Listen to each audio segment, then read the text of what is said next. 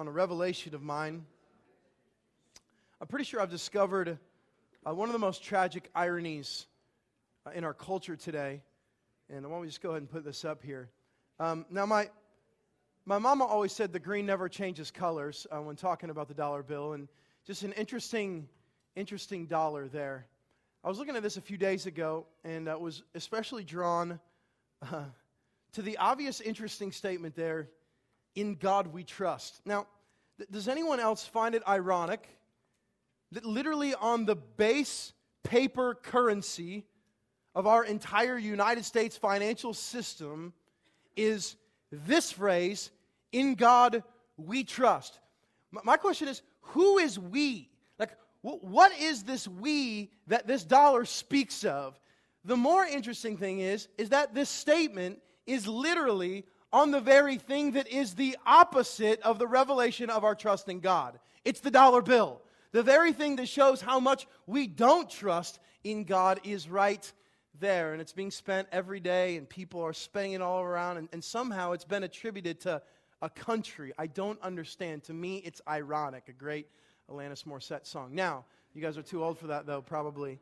Now listen, trust is a largely important subject matter. And I was at the pool a few days ago, and actually yesterday, and was deeply impacted by something. I want to share it with you. One of my favorite things about living where I live is that I'm close to Blanchette Park. And some of you guys, maybe when you were growing up, you were by a park. It's awesome as a kid to be by a park, just straight up, because you have just constant access just to awesomeness, you know? And did I have some park props back there? Is that what that was? Nice. Now, in the summer, the great thing about Blanchette Park is there's also this, like, mini Six Flags. It's a pool. It's unbelievable. I mean, there's slides that are tubed in, you know, just like it's crazy, right? Well, this year, Heidi's parents, my wife's parents, bought us a pool pass. Now, this is like a ticket of love. I mean, this thing, they take your picture, they put it on a card, and then you just walk in, and you feel incredibly important because you just walk by the attendant, you flash your card, and you're just in. I mean, it's awesome. I just do it multiple times often, you know, just walk in and out. And then the other thing is, like, once you have a family pass, like, you feel like you got to get your money's worth. So we're going like 2, 3, 4 times a day now, right?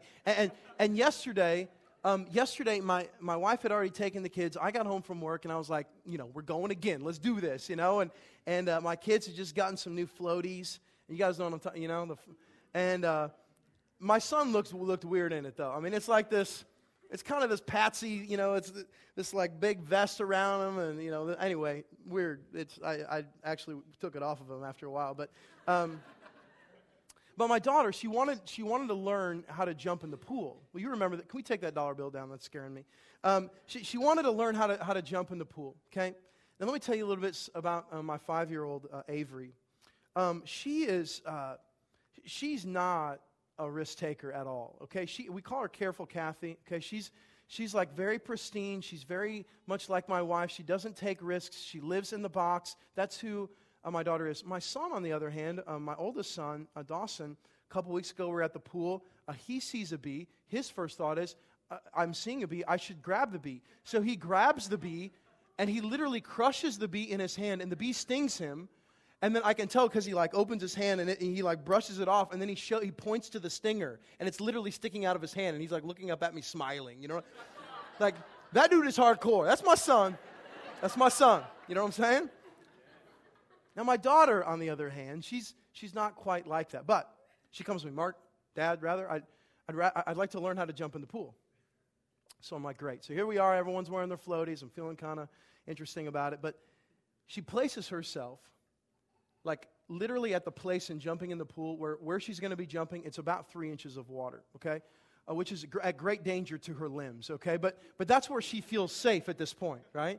So she positions herself, and so I'm there to catch her, and it's no fun at all. I mean, she jumps in, barely her big toe is in the water, and but here's, I don't notice it at first. But what starts happening is, my little girl, like, jumps in, and then she'll climb the stairs and swim over in her little floaty, and then she'll walk back out. And after like 4 or 5 minutes, I started to realize what was happening, and I honed in on what she was doing. Here's what she would do. She would jump in the water, and then she would swim over to the stairs. She'd climb back out, And then she was making mental marks in the concrete. And then she would position herself 3 or 4 inches past where she had just jumped. And so I'm like, at first I didn't say anything. I'm just like watching her do this. She'd get out of the pool, and then she'd literally be looking down. And then she would like take a couple steps farther towards the deep end than what she was before. Well, finally, right, she gets to this place of great bravery. She gets to, as she calls it, the vent, the place in the pool where, little kids think it's going to suck them in, She's like, Daddy, I'm not going past the vent. I was like, fair enough, And she said, Daddy, I want to jump in by myself. So I was really amped. I was like, finally, my little girl, she's going to jump in the pool by herself. It's pretty deep here. She's not going to be able to touch. And so sure enough, she jumps in. You know how it goes. She gets fully immersed. She comes, she takes in a bunch of water in her mouth. She comes out. She's crying. She's wailing her arms. She thinks she's going to die. I'm right there. And here's the interesting thing, though. She swims back over just how she normally had been. She gets out of the stairs. And she goes right back to the place where she had started. And so I sat back, and I can't even tell you, there's just moments in your life where little things become big things. So I had sat here and watched my daughter grow and trust and believe. She growing in bravery. And then at the one moment of tragedy, all of this time was lost, and she's back to where she started. And so I come tonight as we're going to wrestle with trust, relating to that. I come tonight with a heavy heart, with a burden for you all who probably relate to that too. We feel like your life is like this constant journey where you feel like you're making some headway in trusting God, and then all of a sudden something happens, and you feel like you regress back to where you started. Straight from the power of God's Word tonight, we are going to answer a question that doesn't just come from Christian doctrine, and that's, why does trust and faith matter? I grew up in the church, so all my life, faith, just pounded in my dome. And it became this untouchable doctrinal word that I knew what it meant, believing in something that I couldn't see. But it feels so distant at times to really grasp why it even matters. And so tonight, straight from the Word of God, I want to answer for you why faith and trust matter. Are you with me? So open your Bibles to Hebrews chapter 6. We've been in an interesting section of Christian maturity in Hebrews. A few weeks ago, we saw very harsh statements made by the writer of Hebrews to these Jewish Christians. Then he encourages them by calling them beloved, the only time he uses the word in the entire book last week.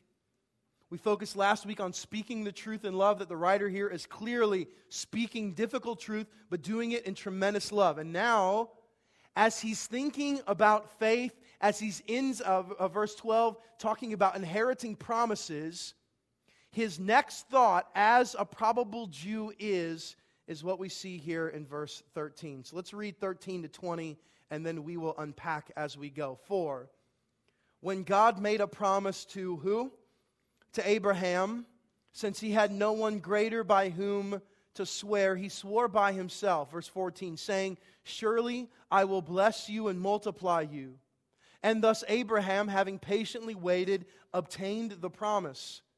For people swear by something greater than themselves, and in all their disputes an oath is final for confirmation. Verse 17, so when God desired to show more convincingly to the heirs of the promise the unchangeable character of his purpose, he guaranteed it with an oath, so that by two unchangeable things in which it is impossible for God to lie, we who have fled for refuge might have strong encouragement to hold fast to the hope set before us. We have this as a sure and steadfast anchor of the soul. A hope that enters into the inner place behind the curtain, where Jesus has gone as a forerunner on our behalf, having become a high priest forever after the order of Melchizedek. There's few passages that after I read, I feel like I can just say, have a good night, and this is one of them. Beautiful, weighty, and now we have the privilege of unpacking. So put up verse 13 for me. Two major characters here. God and Abraham. Let's begin from the lesser to the greater, shall we? You need to know who Abraham is, and not just that he had many sons and that he's in some corny kid song. You need to understand what's happening here. Listen to this. Abraham's previous name was Abram. We meet him first by name in Genesis 11, and then we meet him by calling in Genesis chapter 12. And here's what we know about Abram. He's a pagan man. In other words, he doesn't believe in God. He's not looking for God. God initiates with Abram, shows up on his doorstep. Now, not only is Abram a pagan, but he comes from a pagan land, and that of Ur. And not only does he come from a pagan land, but he comes from a pagan family. He's one of the descendants of one of Noah's sons, Shem.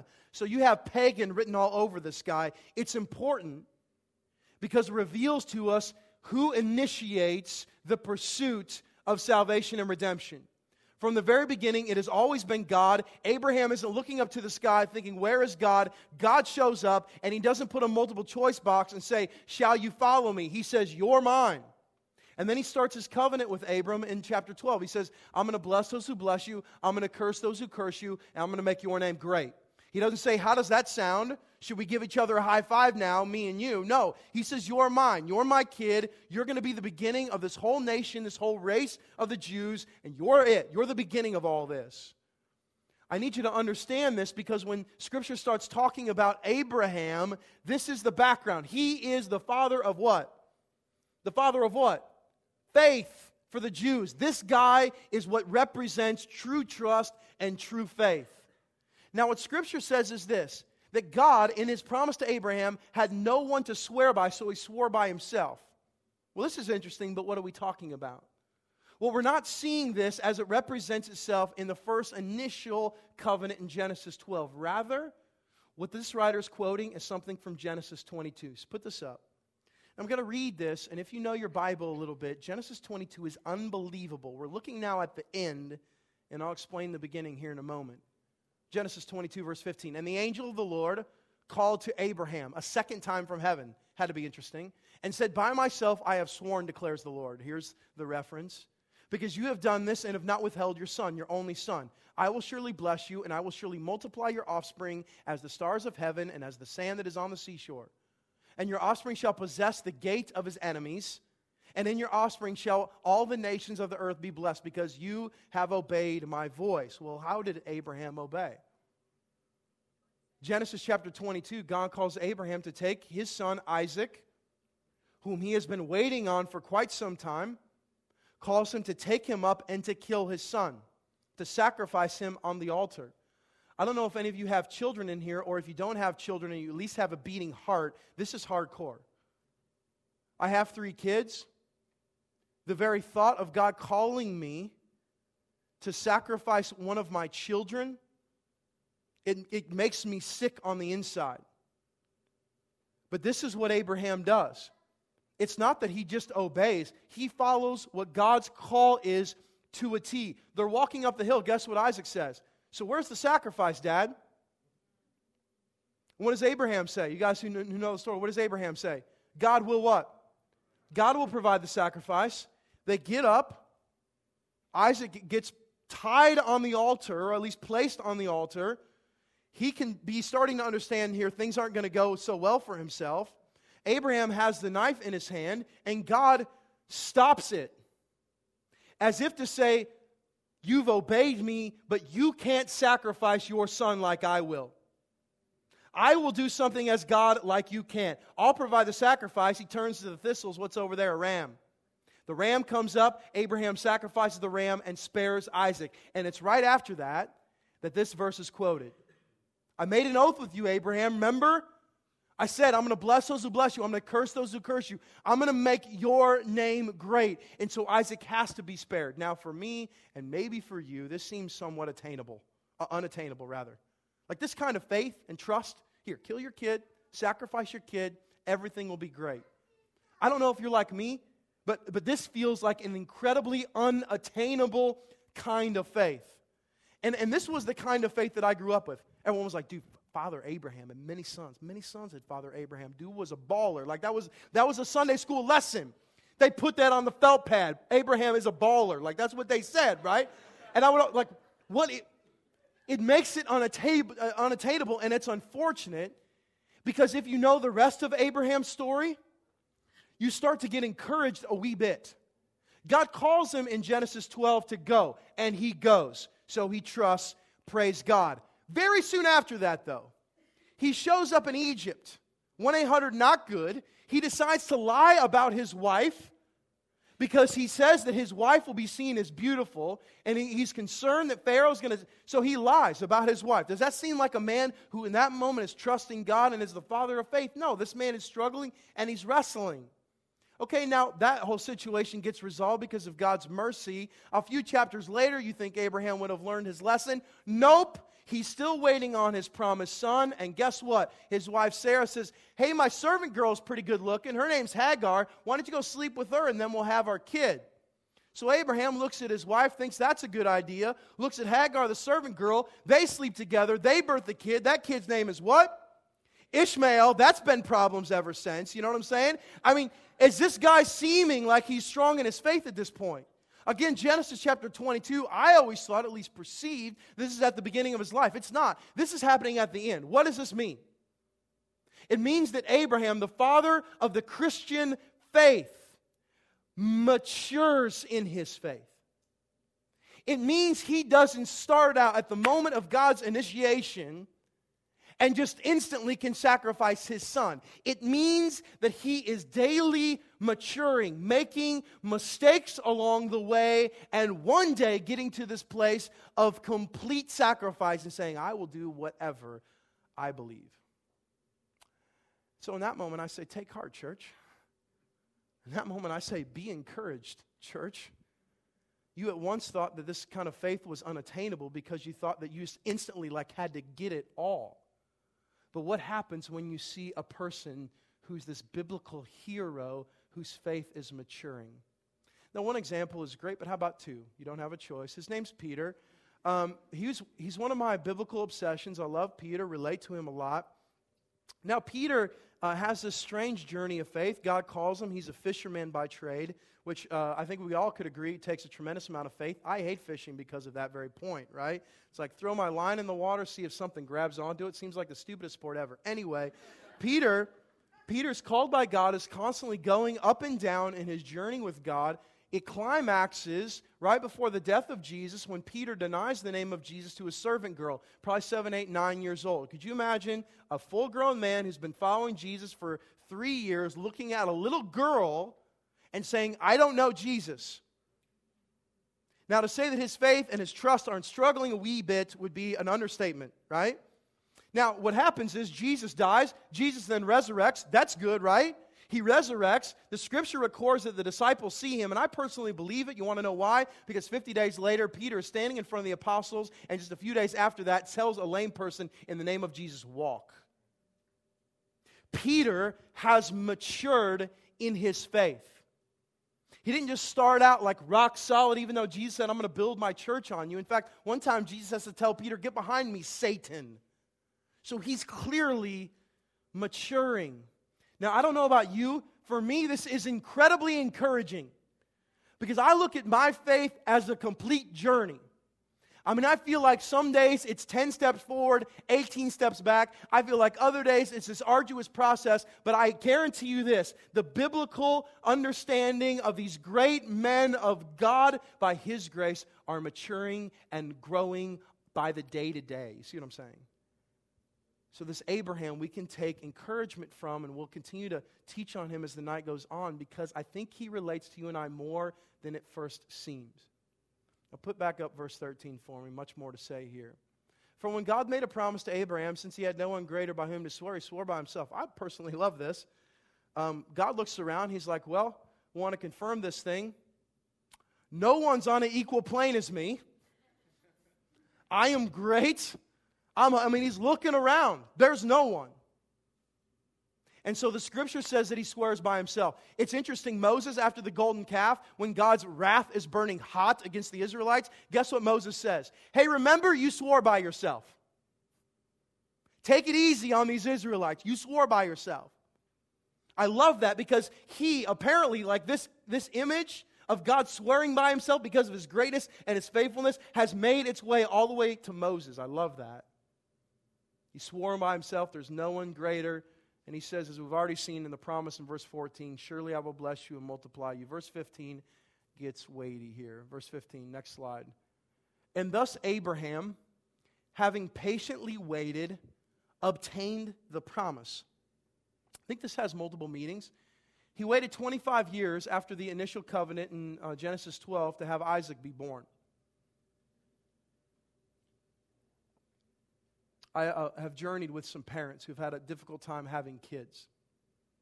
One of the toughest things that a family can go through. My wife and I, on our first child, it took us quite a while in comparison, like 13, 14 months. A good friend of ours who's here tonight journeyed for a long, long time. Imagine waiting 25 years, right? And by the way, you're like plus 90, okay? That's how old he was. Things aren't getting younger for Abraham. So I think it has this meaning of waiting on Isaac, but I also think it has this. God's promises, if waited on, will always come to fruition. Every promise ever communicated by the great God of the universe, if waited on, will always come to fruition. Some here and now, some yesterday, some in the moments to come, and some in the end in glory when Jesus comes back. But they'll all come true, every single one of them. I love what the psalmist says here in Psalm 25. He says this, Psalm 25, lead me in your truth and teach me, for you are the God of my salvation. Now, if you could only embrace this last line as a life verse for you, I'm telling you what, you would experience a tremendous amount more joy than you do. For you, I will wait all the day long. What he's saying is, I got nowhere to go. You're my hope, you're my refuge. Apart from you, I have nothing. So I will wait all the day long as it takes to hear from you, to encounter you, to learn from you, to trust in you. The psalmist says, I've got nowhere to go. The problem is, in our impatience, it certainly appears like we've got a lot of different places to go. We're looking in the mirror often thinking, well, surely I can trust in myself. We're looking at other relationships. Well, certainly this seems important. And you know what we're saying? We're saying all those promises that I know you say are going to come true one day, I'm not so sure. And maybe the greatest promise that the church negates is Jesus' very coming back. He said it's going to be like a thief in the night. It certainly doesn't look like we're living very urgently. It certainly seems like there's an urgent disconnect with us. But if every promise will come true, if Jesus will come back, and if it's like a thief in the night, then I'm telling you what, we better be ready. But we're living in lethargy. We're living like it doesn't matter. We're living with a great chasm between us and some kind of semblance of humility that's waiting on the things of Christ. I'm telling you, every promise of the Scripture will come true. That's why you need to know your Scripture. And that's why I love you need to be encouraged if you're young in the faith, because it's a process. You will grow, take steps, learn the promises. What happens here in the Scripture is it unfolds for us in a way that's encouraging to help us understand how it's attainable. Next verse here for me. Verse 16. For people swear by something greater than themselves. Now, the Bible sometimes people say is not relevant. Have you ever heard someone say, I swear to God? Right? It's interesting to me how many people who don't believe in God say that. Right? They're the same people that are using the dollar bill and like pimping the In God We Trust. You know what I'm saying? It's the same kind of concept here. I swear to God. Well, what are they saying? They're trying to bring authority to the statement that they're making. And so to bring authority, they reach out for what they find authoritative. And so isn't it interesting that people would use the name of God in a moment of needing authority, yet they believe Him not? It shows potentially that there's something in them that's longing maybe even to believe. Have you ever heard someone say, I swear on my great-grandmother's grave, right? It's like all of a sudden by bringing great-grandma into it, who has dentures, that somehow that's going to like bring some validity to it all, right? But that's the truth. We bring these things, we're looking for authority, and that's all man can do. We need to look for something greater. We can't in and of ourselves make an oath, make a covenant, make a promise. That can only be done if we look for a greater authority. And that is so awesome when you understand then that it's God who starts every covenant. It's God who withholds every covenant. When you can see it from that perspective, you believe that you can't even begin a covenant. God starts it because he can swear by himself. We can only swear by God and his authority. Do you understand what I'm saying? That's why in the court they still have people, put their hand on the Bible. What is that? In the very court where we argue about things that are unconstitutional. And then all of a sudden we bring the Bible into it. Like all of these people are adhering to its authority. So interesting.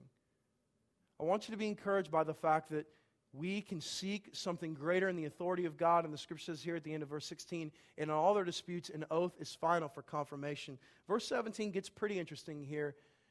I'm really excited about this verse. So when God desired to show more convincingly to the heirs of the promise,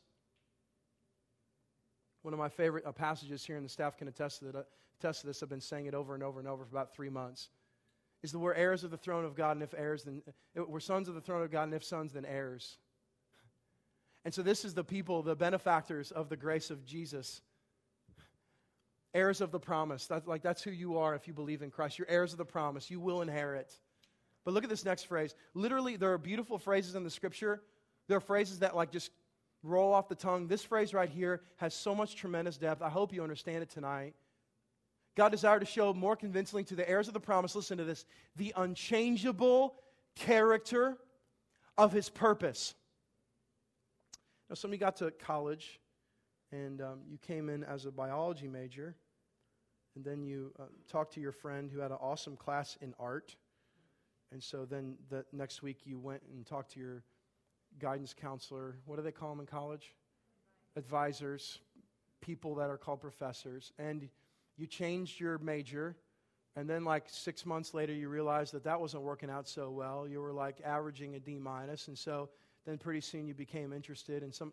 How many of you have straight up changed your major 10 times, right? At least 3. Okay, several of you.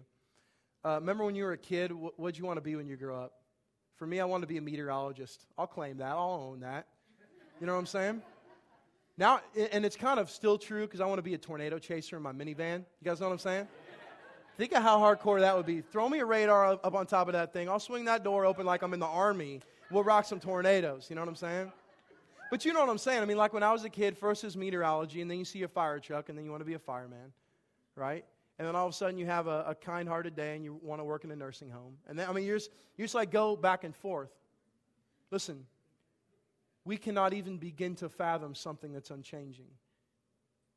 It's interesting to me when you do a study of other religions, when you study other gods like Buddha and other cults and religions, how much they seem to even claim victory in their gods change. It seems so interesting to me in reading some of the doctrinal statements, and I use that word loosely, of these religions, whose God seems to change his mind. Let me put it this way to you.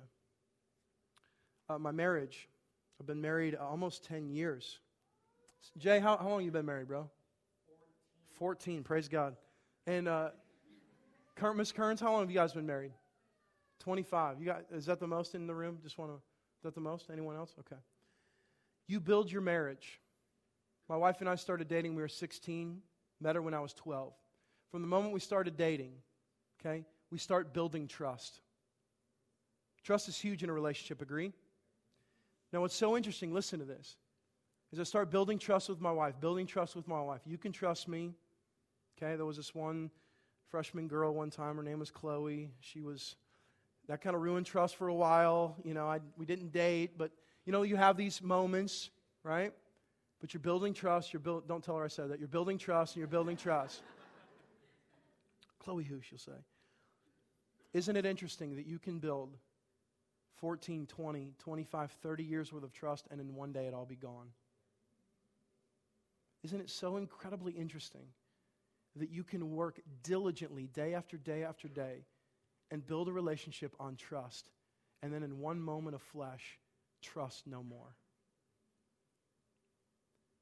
So how is it then that there is a God who is unchanging in his purpose?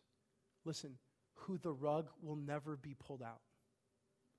That you have the opportunity to trust in something and build a relationship, listen, that will never, ever come back void.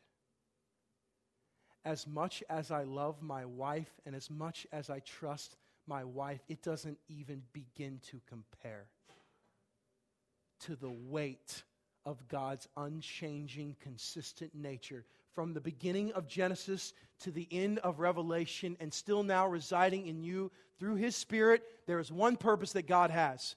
He will accomplish His will, He will accomplish it by His power, and He will accomplish it by His glory. That has never changed. That's been the mantra from the very beginning and will be until He comes back and conquers. Are you with me? And so the whole point here is take heart, church. Be encouraged. You have the chance to serve and trust a God who will never change. And though it seems like you have these semblances in your life, you don't. It can all be pulled off. Your boss, you think he respects you? After 45 years, I've heard of guys who one day it's just all gone because of a misunderstanding. 45 years of pouring in. A good friend of mine. And one day, the boss, because of misunderstanding, says, I don't trust you anymore, you're out the door. How about a God who will never do that because He can't go against Himself? Now, this just keeps rolling here. Look at this in verse 18. So, because of that, because of God's unchanging nature, so that by two unchangeable things in which it is impossible for God to lie, we who have fled for refuge might have strong encouragement to hold fast to the hope set before us. You have hope because of that. That's what he's saying. You have a God who is unchanging, who cannot lie, and so because of that, you have hope. Does it look like to me and to you that the church has tremendous hope? Why does it seem like we're cowering in a lack of hope when we have the greatest hope? Let me ask you, though, a series of questions on the topic of lying, shall we, for a moment. First question, no need to write this down. Do you, in your own little mantra and personality and way, have the capability to lie? Now, no need to answer this, and some of you are lying to yourself right now. No, I'm good to go. Never lied in my life. Do you have the ability to lie? Second question is, have you ever lied? This is funny, isn't it? I was talking with a group of friends at dinner a few nights ago, and I always seem to come up with some random topics for conversation. If you ever have dinner with me, it gets really interesting. And so we're all chatting, we're having a great time fellowshipping together. And I ask, so when was the last time you lied? That was the question. It's like truth or dare in ministry or something. What was so interesting was, like as we were going around, like it's the moment of truth. I mean, you can't lie now about lying. You know what I'm saying? So one guy's like, yeah, a couple hours ago, and I look at my wife and I'm like, yeah, remember that conversation we had like half an hour before we came? Yeah, I kind of shifted the truth there a little bit. And it's interesting how prone we are to lie. What we're saying when we lie, and this is the third question, is just what does lying do? What's the outcome? What we say when we lie is that the truth needs to be pushed to the side, and I'd rather have deceit. That's what we're saying. So anytime that we shift the truth or shade the truth or whatever kind of white lie or whatever it is that you claim it, what you're saying is I'll push the truth to the side because deceit's better. I'd rather not be found out. I'd rather just sit in deceit. Well, you can't even fathom not lying. I'm not going to call you out and ask you how many times. You wouldn't even be able to recount the times. My kids, grown in the sinful nature, apart from Christ, have such a natural propensity to lie. So what happens if it's not even possible for God to lie? Have you ever thought about that? Think of how different, apart from God, your nature is from who God is. Somehow, strangely, made in His image, the Scripture says, and one day to be perfected because of Jesus. But my friends, you're so prone to deceit, and you serve and can trust in a God who it's not even possible to lie. He can never go against His word because it's sunken so deep. And so because of that, what He says is, hey, you should have some hope. I know it feels troubling right now. I know your life feels disjointed. I know it feels like you have a tremendous amount of pain. I know this one relationship seems like it's messing you up. I know this aspect of your life feels like it's out of control. Listen, stop trusting in yourself. You are prone to disaster. You're prone, as the song says, to wander. Our God is not. He can't lie. His word will never return void. His promises will always be obtained and one day completely fulfilled. So the image here is have hope. Why would you ever run from that God? That's the image. And yet day by day by day, we're saying, you know what? That all sounds nice, but I'll go with my way.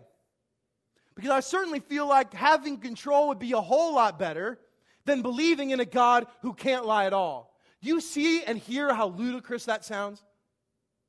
But moment by moment, day by day, instance by instance, that's what we're doing. Give me deceit, give me myself, a God who cannot lie, whose promises will always come true, maybe later. He ends with this in verse 19 and 20. We have this as a sure and steadfast anchor. I love the image of an anchor. In our culture, I was trying to think about how I could best describe this to you. When you get out of school, when you get out of college, what are you looking for initially? This will be interesting. A job for sure. And then like with a job comes what? Place to live, like a place to reside, okay? Surprised some of you didn't say a wife or a husband. Apparently you've already found that. Praise God. That's great. For me, like we graduated college, I got a job, and then like to stabilize your life, like you need a place to live. We've had several folks move down here to St. Charles recently. Really excited about that. And like that in-between time, that limbo is disheartening because you don't feel like you have something that's strong and secure, right? A house. Well, I live on Pine Street. I won't tell you my exact address because you creepers might show up. But I love my house. I love my house. But listen to this. I don't know what the market's going to do. My basement could flood in an instant. And I definitely don't say this lightly. I mean, I'm a tornado away, as we've seen in Joplin and the horrific images there of my house being completely gone. And yet, culturally, that's the best I can come up with as an anchor. As something that grounds me, as something that gives me this sense of comfort and consistency. And yet, here in the Word of God, it says that God, because He cannot lie, because His promises will come to fruition, that's your anchor, that's your grounding. That's what holds all of this mess that is you in place. And He's saying again, have hope in that. Hope in that anchor. Don't rest in any of these fleshly things that give the semblance of being something you can trust in because it's only temporary. Trust in this anchor and look at this. Please see this. Steadfast anchor of the soul, and now he's shifting gears a little bit, and I'm about ready to get fired up. I love this. A hope that enters into the inner place behind the curtain. Hold on a second. Now all of a sudden we're talking not about something, we're talking about somebody. You know? Like we've been talking about the promises of God.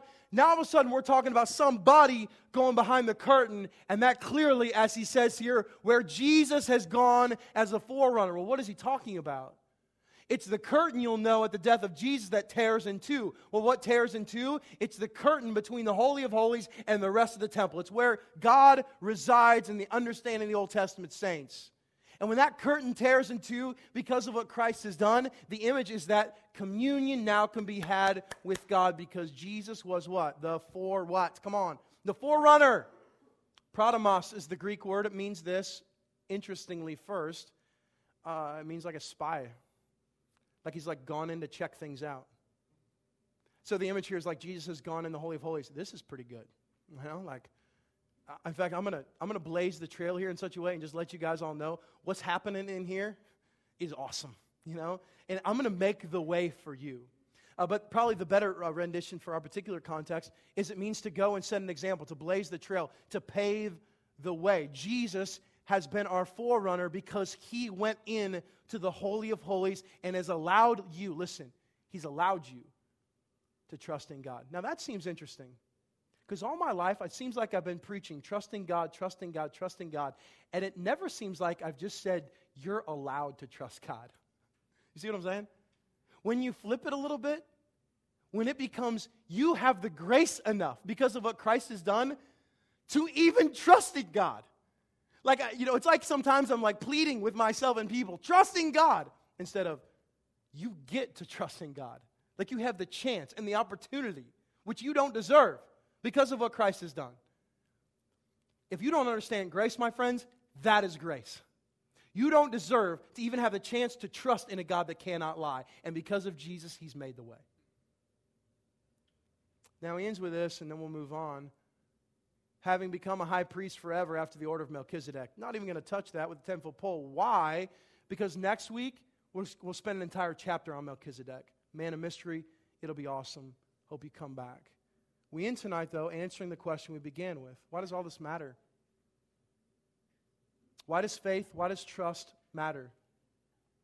I think it matters because of this. Put up my graph here. I want you to stay with me here, and I want to be very vulnerable with you, and I want you to see what I'm saying here. On one side of this faith spectrum is the origination, the beginning of faith, just the simple reality that God is real. Let me make this clear, though. It doesn't imply saving grace. It doesn't imply salvation. It doesn't imply relationship with God just to say that He's real. Are we together? The Scripture says that Satan believes in, that has a faith in God and shudders.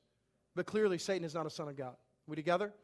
So anyone can say that God is real and not believe truly in the person of God and the works of Christ and have experienced grace in that way. But for all of us who believe, that was the point, the origination. God opened up your heart and said, hey, I'm real. And then what happened is you began to progress and mature. Well, the other end of the spectrum is what we see in Abraham. Complete life abandonment, complete living sacrifice. I will do whatever. You say it, I'll obey. You tell me to kill my son. This is incredibly hard, but I will do it. That's the other side of this faith spectrum. Now the problem is what I see perpetually gripping us in immaturity are Christians who, just like Avery, are taking steps from this moment of belief in God, and we're growing, and we're maturing, and we're trusting more. And then all of a sudden, tragedy hits. Some relationship breaks up, some job we lose, some financial chaos, somebody dies. And you know what we do? Just what Avery did. We go all the way back to the beginning. We had progressed and matured like we were a 6-year-old in Christ, and now all of a sudden we're back on milk, like the writer of Hebrews has already said, acting like a 6-month-old again. As if none of this ever happened. As if erasing all of these ways that God had showed you how His promises come true. One circumstance in your life, and all of a sudden you would turn to God and say, no way, I'll have my way again. And you know where that gets you? Right back to where you started. The reason why faith and belief and trust matter is because it changes everything. And here's what I mean. If every instance in my life, every circumstance in my life, every tragedy, every trial, every joy, if it's all meant to build in me a trust of God, all of it, hundreds of opportunities every day to learn how to trust God, then do you see what the tragedy is? It's purposeful. It's intentional. It's meant to be there. So in the moment, you say, I'm going to go with the God who can't lie. I trust you. This hurts, and I'm struggling, and I don't know where to turn, but I'm going to keep progressing. I'm going to keep trusting. I don't want to go back here, turn my back on you, and say somehow that you can lie, because He can't. And as much as you want to say it, it doesn't make it true. As much as you would ever turn your own way, it doesn't make your way the best, ever.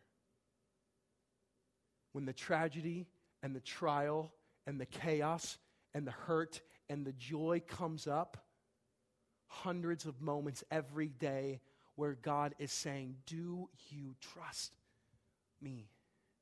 It matters. It drives you. It changes all of life. And what I firmly believe is then the church starts seeing like and acting like and living like they have some semblance of hope.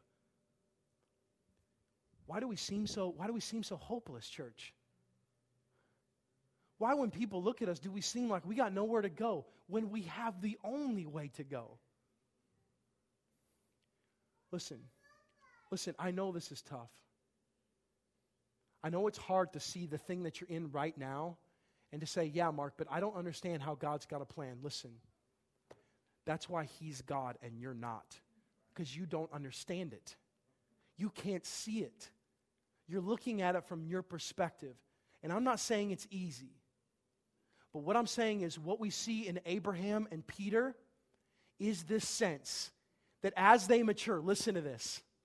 When Abraham gets to the end of his life and God asks of him to give up your son, you know what? I don't even think it's in the realm of possibility that he would say, okay, well, go ahead and daggle Hagar again because I'll go back to that. No, he ain't going back.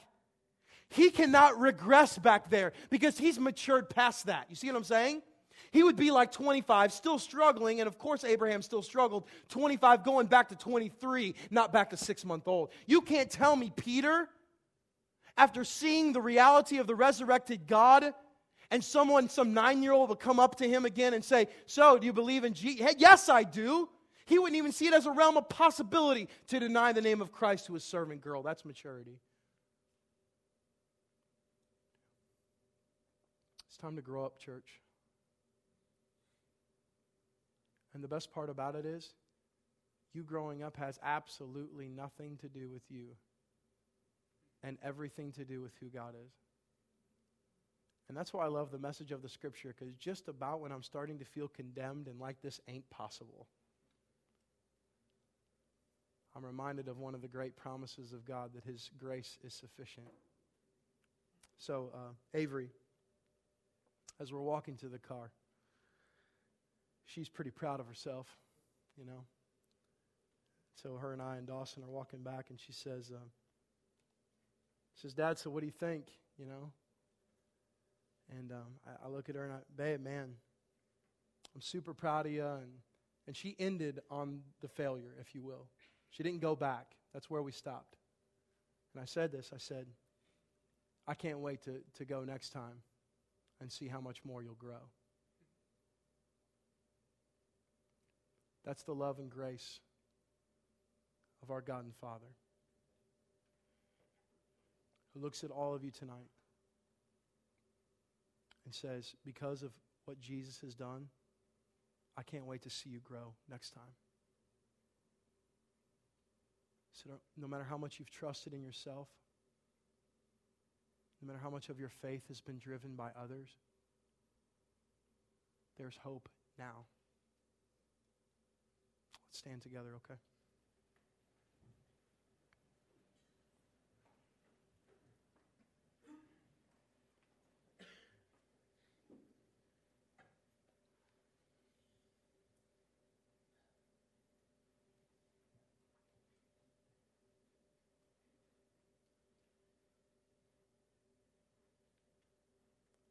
I'm really burdened by the fact that I feel like a lot of what I see in Christianity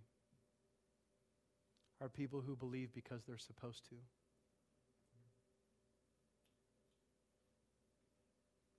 fact, I would say to you that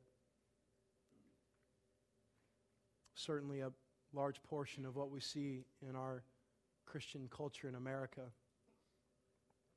are people who have put on faith on their face because that's what they're supposed to do.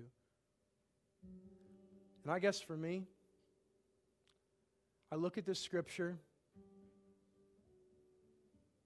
and I look at all the expectations that are placed on me, and I walk away from this text and I literally say this: how could I not believe? Not because I'm supposed to, because I'm a pastor, not because I'm supposed to love the God's word or supposed to communicate it, but I look at that and I honestly say, as a person, how could I not believe in that God?